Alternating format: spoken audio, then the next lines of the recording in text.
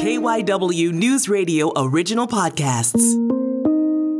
This is KYW News Radio In Depth. I'm Matt Leon. With the passing of Queen Elizabeth II, there has been a lot of focus as of late on the British monarchy. A lot of focus. We are seeing wall-to-wall coverage at times on the cable news channel. And of course, when there have been royal weddings, they have gotten fawning coverage in the U.S. And when you kind of think about it, isn't it kind of odd? A country, the U.S., founded by fighting a war for independence from the British monarchy, seems to be really enthralled with a lot about the British monarchy. Why is that? To talk about this, we caught up with Dr. Catherine Warwick. She is an associate professor of political science at Villanova University. So to start, you kind of been on display here since the passing of the Queen, the British monarchy and all of the ceremony and all. But I'm kind of curious, how much actual power does the monarchy have? Or is everything, all its role, just purely ceremonial?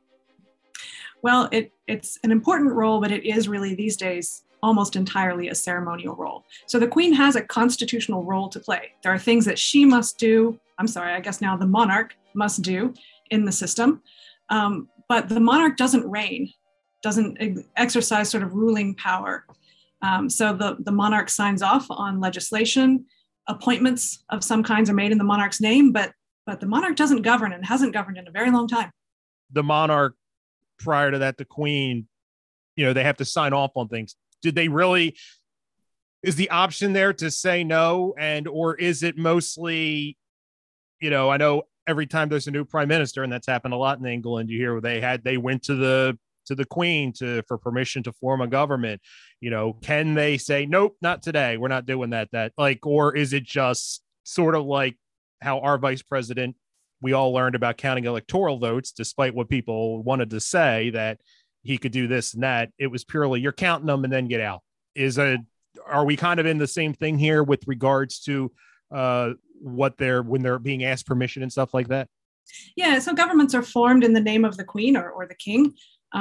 But these days, the Queen or the King can't refuse to do so, and there are rules by which they have to act. So in the past, the Queen could have refused or could have chosen her own prime minister, and she did for part of history. But that's not the case anymore. It's an important ceremonial thing, and it's done in the name of the crown, but this is not personal power for the monarch. So it's fascinating. So with all that being said, one of the reasons I wanted to have this conversation was the U.S., as we all know, was a country that got its independence from the crown. We got tired of their system of government, so we created our own. And you would think that kind of being the founding DNA of the country, we would scoff at all things monarchy, and we would scoff at all the ceremony. But it seems to me Americans are very taken with the monarchy. You look at the coverage of the Queen's passing, and obviously a public figure deserves a lot of attention when they pass, but wall-to-wall cable news coverage, social media, everybody that people and companies everybody has a take and a remembrance. And are you as surprised as I am, or maybe even not surprised, baffled by how America views the monarchy? Well, like you, I find it really interesting, but I would say that it's really event driven. So we do see these outpourings like we're noticing now, but only sometimes, only when an event occurs. And I think the outpouring of interest and emotion is real, but it's not steady over time. So if you poll Americans, most Americans have, opinions about Queen Elizabeth. She was very favorably viewed. But if you ask Americans how much they care about the royal family, that level is fairly low. So even, when Prince William got married and there was all this media attention, only about a third of Americans said they were following that closely. It's interesting, though. I have to imagine there is a reason why these cable networks are going to wall. And, they are not doing it out of respect, and they are not doing it out of, I think, news. I think they are doing it because of the eyeballs that they're getting. Is it possible that this is the type of thing that people, I'm not really interested in. I only watched it for 5 hours last night instead of the whole 12. Do you think there might be some of that people publicly scoff, but privately pour a glass of wine and watch the ceremony and the parade and everything that goes along with it? Oh, yeah, I think absolutely. If you poll someone and say, what do you seriously think about this? They'll give you a political opinion. But if you offer someone this kind of spectacle, it's got horses, it's got gilded carriages, I would watch it, right? It's good television in that way, but it also feels like something that's not mere entertainment. It really is connected to something historical and something that people make connections with in various ways. Do you think the fact that we broke away from it and obviously we're talking, more than 2 centuries, a lot's happened and stuff like that with regards to the US, and the US and Britain are very close now. But is it like we're taken with the pageantry, but it doesn't really affect us at all? So we can just kind of enjoy it and not have to worry about any repercussions or any responsibility or anything like that? Yeah, I think that's a really good take on it. I think it's fascinating in various ways. It's celebrity watching. It's got this fairy tale sort of element. It's quaint. So I teach British politics, and I find that my university students, when they're interested in British politics, they're interested in the things that are sort of quaint and traditional about the system, and they're interested in the celebrity components. And eventually, they care about the politics, they want to understand it. But the things that are appealing sort of culturally in the United States about Britain are these kinds of things that you can consume, as entertainment or connection to the past or a story. And I think that is a large part of the appeal. How much do you think, if at all, obviously in a monarchy, in the old school monarchy, you had a king or a queen who ruled and their word was what they say. What we've also got in the US right now is kind of this creeping authoritarianism, where a lot of it is connected to Donald Trump, but a lot of people just want a powerful person in power. And yet, if you were to ask me, people that were fans of the British monarchy and this group of authoritarian, their Venn diagram circles would not overlap. Do you think that's true? Or do you think there is any connection there to the longing of people for authoritarianism and enjoyment of a monarchy like the British monarchy? I think these are two really different things. I agree that there's this sort of authoritarian tendency that we're seeing more visible in society. But if you ask Americans what they think about monarchy, only about 5% of Americans in polls say that they think monarchy would be good for the United States. And overwhelmingly, Americans think it would be a bad thing. So it's not monarchy as authoritarianism. I think it's monarchy as spectacle that appeals to people. Do we not appreciate the damage that the British monarchy did to the globe over the centuries when it comes to, because one of the other stories of this is, we talk about how the US has reacted to this, but a lot of other countries that broke free of the crown, there is a lot of still open, gaping wounds there. And it feels like a lot of that gets glossed over so that we can enjoy the spectacle and we don't have to, really have any of the hard conversations or difficult thoughts about what you're hard pressed, I think, in Africa and Asia to find some sort of border that they didn't have some sort of say in just because that's how they wanted to do it. Right. Right. So the history of the British Empire, this really cuts both ways, for some people, and here's probably where I should say, I'm a dual citizen of the US and the UK. And for my grandmother, the history of empire is this sort of glorious history. She's of a particular generation. So for her, the Queen was this symbol of a particular kind of past and of World War II and things like that. She's got a very glossed over kind of take on this. And some people do consume this kind of spectacle in that way. But the other thing that's happening right now that I think is really good is we're getting these conversations that say, wait a minute, let's look at the history of empire. Let's look at what these ceremonies and what this role was connected to. And people are offering that up, as a corrective to the record, which is great. And we're seeing it land with the people who want just the storybook version really badly. And so we're seeing pushback against it, right? And people have published in the last few days, some editorials and some articles saying, hey, this was the effect of the empire in living memory, in real people's lives around the world. Let's not glorify all of this unthinkingly.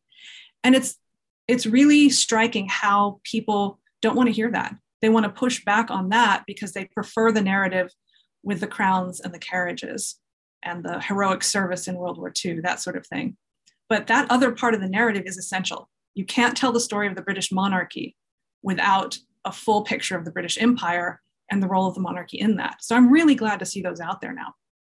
And I'm curious, why do you think we are so, and when I say we, I mean kind of humans, not necessarily, but like you talk about people want to glorify this and kind of push to the side. And I see the same thing specifically in the US, like with slavery. We don't want to acknowledge the lasting to this moment damage that institution did and has done. Why are we so adverse to talking about things that are real, that were tangible, that happened, but we had nothing to do with? Why is that so hard for so many people? I don't know if that's probably an unfair question to ask you kind of out, but I see a connection there to what you just said. Like, we just want don't talk about that. This isn't the time, but it's never the time to talk about it. Right. That's what's happening now. You see people out in public life in Britain at demonstrations and things, holding up signs that are maybe very slightly critical of the monarchy, or holding up just blank paper and being told now's not the time. There have been arrests and charges brought for disturbing the peace, because nobody wants to hear that. It seems so disruptive to people. And I think it's that we don't want to have to deal with complexity, right? We like simple narratives that can be heartwarming or pretty. And we don't like thinking about how complex the politics of the monarchy have been. Queen Elizabeth herself may have been personally, and I think was personally, a really admirable woman in a lot of ways. But the monarchy and the power of the British state abroad, that's not something that can be told in a simple, happy story. And you're asking people to think critically and to think about, who benefited and who bore the costs. That's an uncomfortable conversation, and people don't like to be uncomfortable. We need to take a break. We will have more with Dr. Catherine Warwick right after this. This is KYW News Radio In Depth. A Philadelphia dentist today was sentenced to 22 years in prison and fined $100,000. This was just unbelievable. You got to understand the genius in Larry. Nobody was doing coke at this point. No one could believe that this highly educated, young, handsome man was this kingpin drug dealer. This is Wolves Among Us, the Larry Lavin story, a documentary podcast from C13 Originals, a Cadence 13 studio.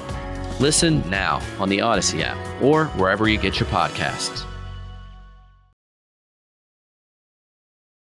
And we are back on KYW News Radio In Depth, continuing our conversation with Dr. Catherine Warwick, Associate Professor of Political Science at Villanova University. We see all this pomp and circumstance, and we see the lives that the royal family lives. And this is all subsidized by British taxpayers. And they're fine with that. For something like that, yeah, I understand you get the cool weddings and stuff like that, but I find it fascinating that there's not resentment for that in Britain. Or does that just kind of show you kind of how marrow deep it is, where it's just kind of accepted as the cost of doing business? Oh, no, it is resented. Oh, is it? Okay. Oh, yeah. This is something that turns up in public debate from time to time. How much does the monarchy really cost? And is it really worth it? So you'll see these estimates, and they vary really widely. From 35 million pounds a year to 80 million pounds a year to 300 million pounds a year. And it depends on whether you're counting how much money is transferred to the Queen versus how much is spent on security and the upkeep of all the palaces. And so there are a lot of ways of calculating it. So there's this debate about how we ought to count the cost. And then if you try to calculate the benefit, like, what does the monarchy bring into Britain? So there's one argument, well, the monarchy is so popular with tourists that you have to take into account how much of the British tourism industry is driven by the royal palaces and the royal events and things. So yeah, part of the segment of the British population who would like to see the monarchy ended, part of their argument is, look how much this costs. It costs about 300 million pounds a year. And this is in conditions of austerity when people can't afford to heat their homes. And, food bank use is on the rise. And that's getting some attention now, too, because of, I guess now King Charles has, it sounds odd to say that, King Charles's personal wealth and the wealth that he inherited from the Queen. This is an astounding amount of money to support a very expensive institution at a time when people are literally going hungry. It's definitely part of the political debate. The Queen reigned for 7 decades, if I'm not mistaken. So you're talking, she takes over as Queen just a few years after World War II. And over the years, a lot of British colonies break away. Did she have anything to do with that? And when I say anything to do with it, like, did she fight to hold on? Did she encourage them to leave? Was she indifferent? Kind of educate us on kind of the history of the Queen and what role, if any, she had in all these, countries breaking away.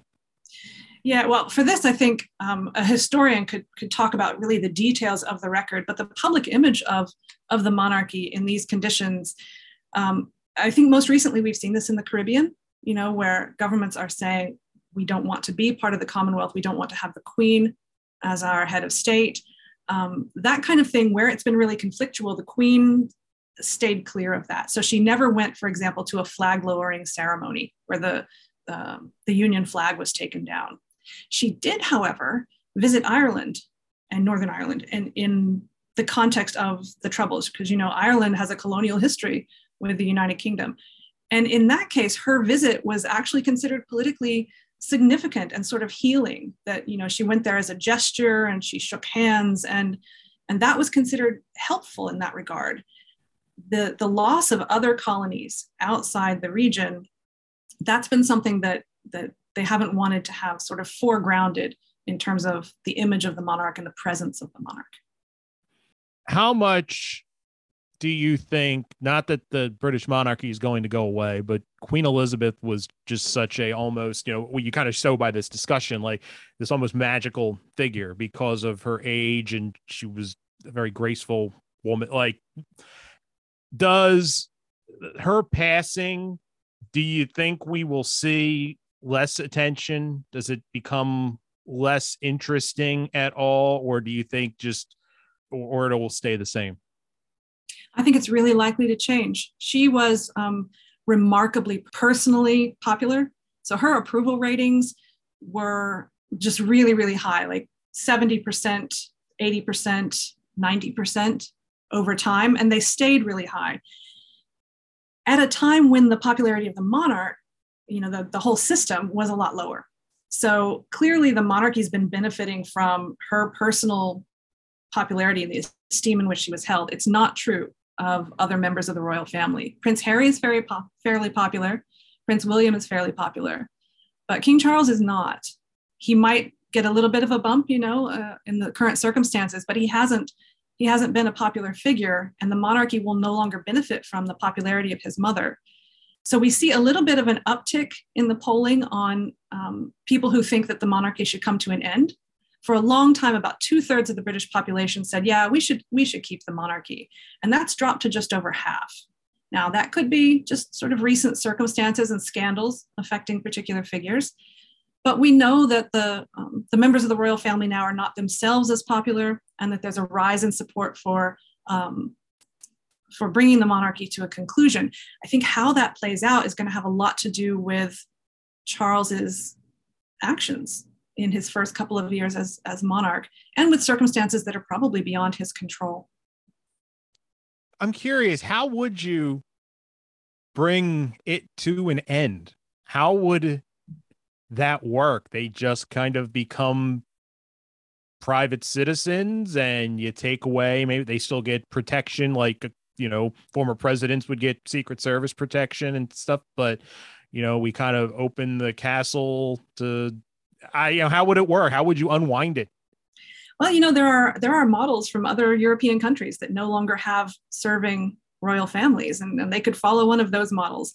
I think that the tougher question is, what do you replace the monarch with? Because right now, Britain has a head of state that is not the same person as the head of government. So they have this ceremonial person who can be a symbol of unity for the nation. What do you replace the monarch with? Do you replace it with an elected head of state? That's what's done in some countries, but it politicizes an office that hasn't been party political in the past. And that comes with some risks as well. So there's no really obvious preferable alternative here. It's something that would have to be worked out, and I think would be quite thorny to work out. That's it for this episode of KYW News Radio In Depth. You can listen to the podcast free anytime on the Odyssey app, and you can find it wherever you listen to your favorite shows. I'm Matt Leon, and we'll have another episode out soon.